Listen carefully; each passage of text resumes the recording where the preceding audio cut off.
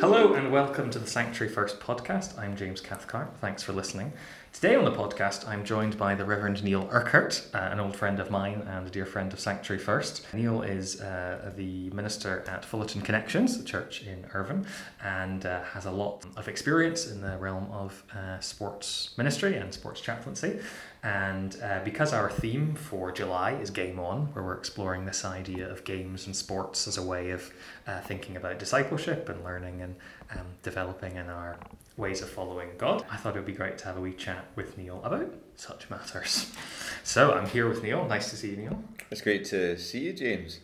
And so I thought I'd start by asking you how much sport and games are a part of your life. Yes, well, I suppose put another way, were it not for sport, I would be a bear with a sore head. I love getting out on my bike most Saturday mornings. I love playing football on a Wednesday night, five-a-sides. We've been doing it for nearly 30 years. Some of us are quite ancient, but there's a guy who's 70, who still played, and he's my hero. I'd love to play till I'm 70. And I play golf now and again, and follow the football on the telly. I was a chaplain at Kilmarnock Football Club, and have a keen interest in their doings. I just love sport, and that's why I suppose I've connected with lots of people through sport. It's a great avenue to meet people, to socialise, and it's a great avenue through which to grow character. There's nothing like sport for bringing out on the field what's really going on. So if the referee gets it wrong, and I'm around, he knows all about it. But I've managed to grow up from I grew up thinking that there's two types of losers: good losers and those who can't act. And I realise now that there is a third way, but I'm very competitive. So yeah, I love sport, and we've used sport in ministry here at church, and it's a great way of growing character and an opportunity to encourage folk to live well, fit for life. Sport's great for strengthening us physically and spiritually as well, if we allow it. Every dimension of our life and living is to be involved with God involved with us 24/7, and so considering how you're playing football with God, cycling with God, playing golf with God. I asked Neil to look back at when he first started drawing a link between his ministry and his passion for sport. I moved from a sort of pigeonhole view of life and living, which sees worship on a Sunday, your prayer time or your quiet time, and another most holy moments, to realising that in fact the whole of life is a holy moment, or is to be a holy moment if we just have eyes and ears and bodies and beings to recognise it. And so it was that change in outlook that helped me to start seeing Jesus everywhere, God everywhere, Holy Spirit everywhere, and have this view of joining in with God, and God joining in with us. And so it was that outlook, I think, that started me to help me see, well, sport was so readily accessible for me, and us as well, so many people passionate about sport. So what a great opportunity to connect with people, to make friends, to share the faith, to pastor, to care for, to grow life skills, to help people start to recognise the God who's everywhere and who loves play. I think that's one of the problems of professionalism, because it's great when you see Messi playing football. He looks as if he's still got that playfulness, and that's wonderful. But professionalism, if you're earning your corn by winning at the end of the day and you're not winning, that's pretty tough. So I've seen how sport also, particularly when it comes to having to earn a crust from it, that playfulness, that's I think a gift that God gives us through sport, or should be, could be lost.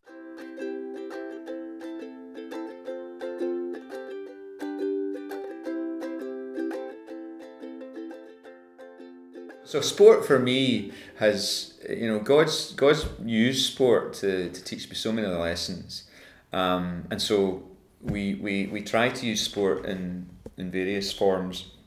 I've got a sports development worker, Stuart Forsyth, who's helped us connect with folk and use it for evangelism, use it for growing life skills and helping people take steps closer to Jesus.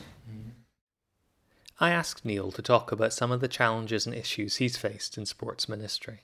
Working with sports people, particularly through injury, elite sports people, of course it's devastating. The other devastation comes when they leave their sport, or they have to retire early, or they have to try and move on to something else. What sport does, I think, is among other things, is challenge their identity. So if the person gets an injury, it's time for them to grow. If they're moving on from one industry to whatever is next, who am I? That's really the question that comes back. Who am I? Or as they shout from the terraces, who are you? Who are you? Who are you? And that's one of the great opportunities as a pastor in that situation, and in other situations that challenge our identity. It's the chance to help us grow our character, grow who we are, rather than who we, what we do. Our theme this month at Sanctuary First is Game On, and Neil has been writing one of our daily worship weeks, and he's been exploring this idea of the role of rules, both in sport and in faith. One of the ironies of rules is that people are often so resistant to the idea of them. They're seen as dull or boring, something that you have to put up with, something that constrains you. And yet, games and sports are essentially a collection of rules. Some of the things that we enjoy the most in life, that we give our energy and time to, are a pile of rules. I asked Neil to talk a bit more about this idea of the inherent tension of rules in games. To be able to enjoy a sport, you learn the rules. It's interesting how rules, of course, have come about in sport. We go back to the second half of the 19th century, and we had the Industrial Revolution. People were leaving their villages to go to the cities to work, and sport was pretty unruly in those days. You'd kick a ball, pick it up and run with it, or and it was a bit of a melee. You might remember some of the pictures of it, of football or rugby happening, and actually the folks started to realise, well, it was actually church and government had a large part to play, and they started to realise that sport could be an agent through which order could come about, and energy could be released in a positive way, and there was concern for the unruly element that was growing in the cities, with lots and lots of people coming there.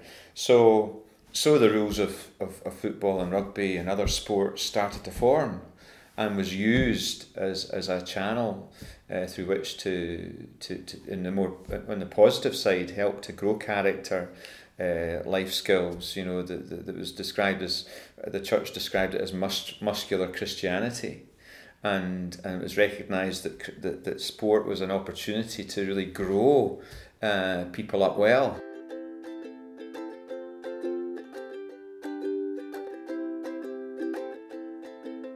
It's interesting, the Women's Football World Cup recently, of course, VAR, the stopping of games to review an incident, taking 8 or 9 minutes. It's clearly not perfected, and it loses the flow, And yet, if you're the team that benefits from it, of course you're going to argue for it. But the spirit of the law, I think, is really important. That's the most important thing for me, I think. There's an interesting rule in rugby, of course, which is the play on rule, and the referee could call a stop to the game, but he lets it go because something positive might come out of it. It's the same rule can apply in football as well, but it's not usually let to go as long as in rugby. So there's this ability the referee has to allow the game to play on so that it might have a positive outcome, and you can bring it back to the penalty, but if you let it go often, it will result in something positive. So I think that ability to interpret the law and have the spirit of the law. I think when you see Jesus, the thing that really bugged him about the Pharisees was the way they were so finely tuned to the law. They were finding laws to keep the law, and they were losing sight of what it was really all about. It's about relationships. It's about positive relationship with God. It's about positive relationship within ourselves, and positive relationships with one another. Jesus says, "Love your neighbour as you love yourself." So the question for a Christian sports person is, well, what does it mean to love my neighbour in a football game who's an opponent? I'm going to play my best, and I'm going to play like sharp iron sharpening iron. It's not that we have to be wusses.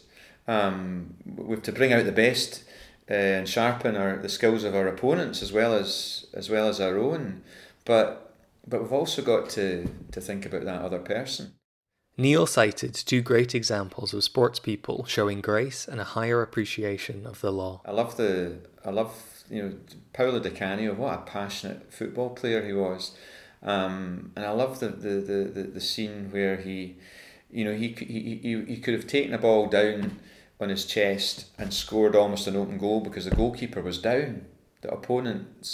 His opponent's goalkeeper was injured, but he didn't chest it down and score a goal that was lying open. He caught the ball and he stopped the play, and he said, "No, hold the bus. Stop. Here's a guy." That sort of spirit. It was entirely within his legal ability to take that ball and score it the way he could have, and the way many people would have.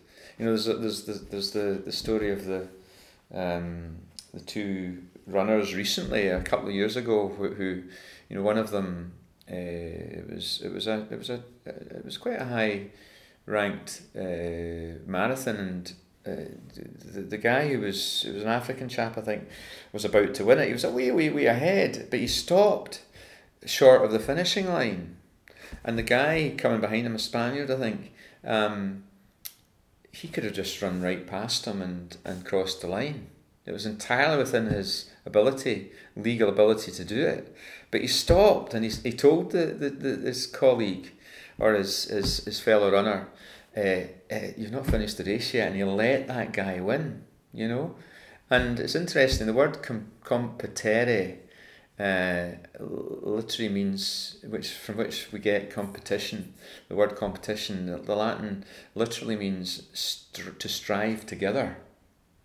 And I think getting back to that sense of striving together in sport, whether you're professional or not, is something that Christians can help us.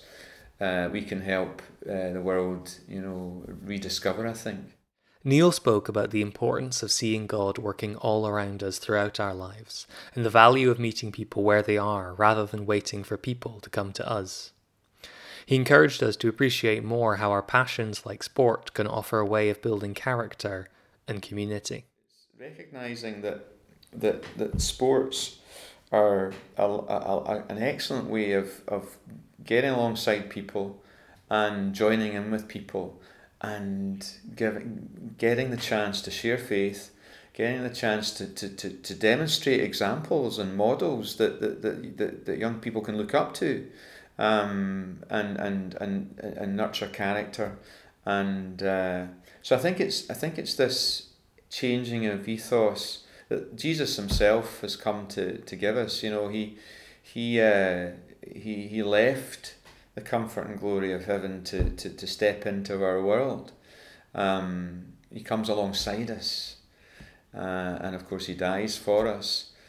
He's ready to sacrifice for us, and as well as to work alongside him with us. So I think it's that. I think sport and other, maybe it's baking, maybe it's bowling, or maybe it's some other interest. Maybe it's games on the computer, getting together with other folk around that. I don't know, but it's looking for opportunities to connect with people. And if you've got a passion for something, let God light it, and let God bless others through it, and let God use it to help people come to Him and grow in Him. So, whether it's sport or whatever, I think it's this outlook that recognises that God's beyond the church walls. He's not in a box. He's out there, and He's calling us to join in. Amen. Amen. Thanks so much, Neil. Pleasure. Thanks to Neil Urquhart for sharing his passion and his enthusiasm. I invite you to think about your own life and the things you're passionate about, to follow Neil's example and find something, whether it's sport or something else, and invite God to light it and use it to bless others. Keep up to date with Sanctuary First at sanctuaryfirst.org.uk. Thanks for listening. Bye for now.